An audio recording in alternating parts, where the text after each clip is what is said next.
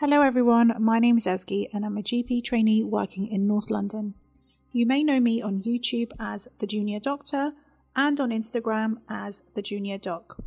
Today I'm going to go through a case as the Junior Doctor on their medical on-call in A&E.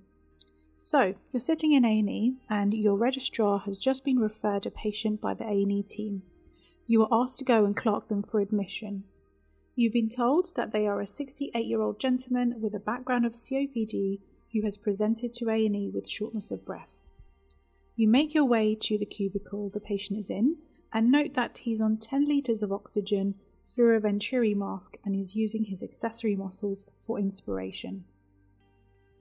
He reports that he's been feeling unwell for 3 days. He developed a productive cough and he's been feeling wheezy since yesterday. Despite increasing the use of his salbutamol inhalers, he has continued to feel wheezy. He also has a mild pyrexia and some right-sided chest pain, particularly when he's coughing. He started his rescue pack for his COPD, which was given to him by his GP, but despite this is not feeling well at all. Note that a COPD rescue pack often includes antibiotics, such as Comoxiclav and steroids such as prednisolone.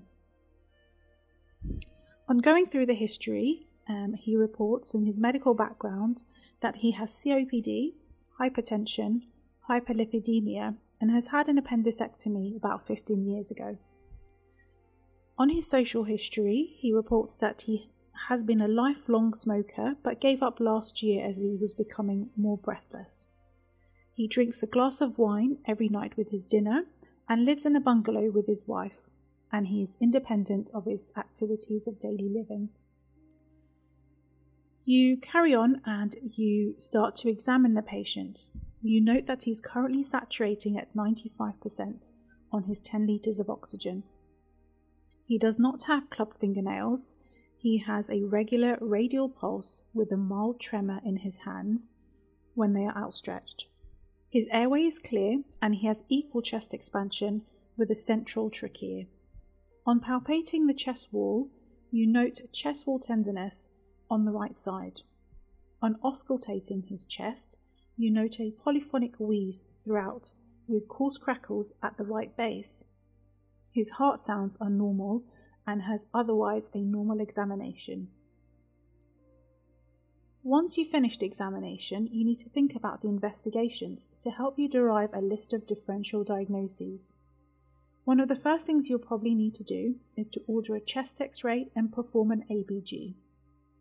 The immediate ABG results show that the patient has a type 2 respiratory failure with raised bicarbonate levels. His lactate is 2.3 and has a hemoglobin of 155. The chest X-ray shows a hyperinflated chest with some shadowing in the right lower zone.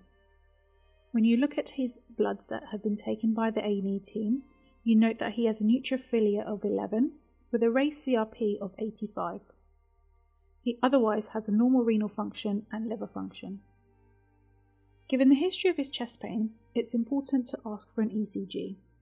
On analysing the trace, thankfully, you see normal sinus rhythm with no ischemic changes. For completeness, you also request a urine dip to rule out coexisting urinary tract infections. So, let's go on to having a look at his investigations. From the ABG and chest X-ray findings, you are suspicious that the patient is a chronic CO2 retainer. His bicarbonate levels are raised, which indicate that the patient's CO2 levels have been high for a while. Remember, the lungs and the kidneys are the key organs responsible for keeping your body's pH in balance.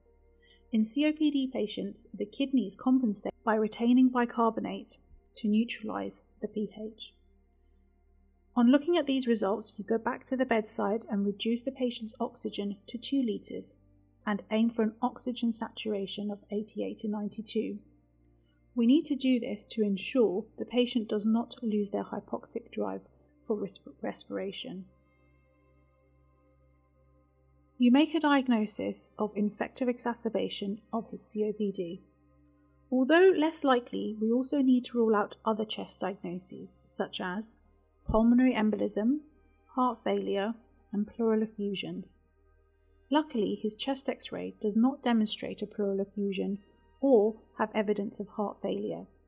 His presentation currently makes a PE less likely, however it should remain a differential if the patient continues to deteriorate. As the patient has respiratory distress and has an oxygen requirement, he would need admission into hospital for treatment.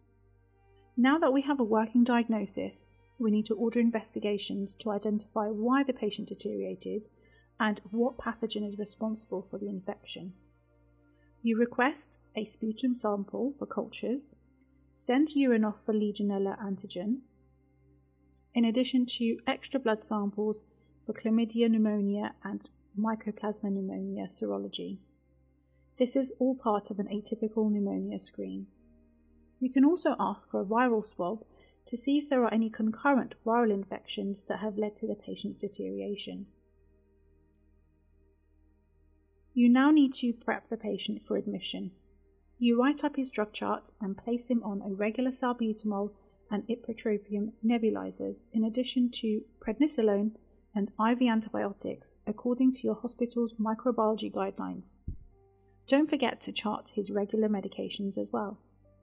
We should also remember to prescribe further nebulizers in the as required section to allow the nursing staff to give more nebulizers when required on the ward.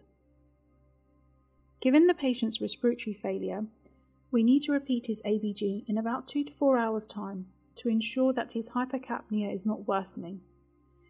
He may need escalation, so it would be worthwhile considering the patient's ceilings of care and escalation plan with a senior so that the team have a clear plan if the patient was to deteriorate. During his admission, the patient will need to be reviewed by a respiratory nurse who will recap measures such as good inhaler technique, review his regular inhalers, and arrange a follow-up in the community. The patient has a 4-day admission and is discharged for follow-up in the community. Remember, he was noted to have a right lower zone consolidation that will require a repeat chest X-ray in 6 weeks to ensure resolution and to exclude any underlying malignancy. That's the end of the case, guys. Hope that was useful and gave you an insight into how to approach a patient who presented with worsening breathlessness on a background of COPD. Thanks for listening.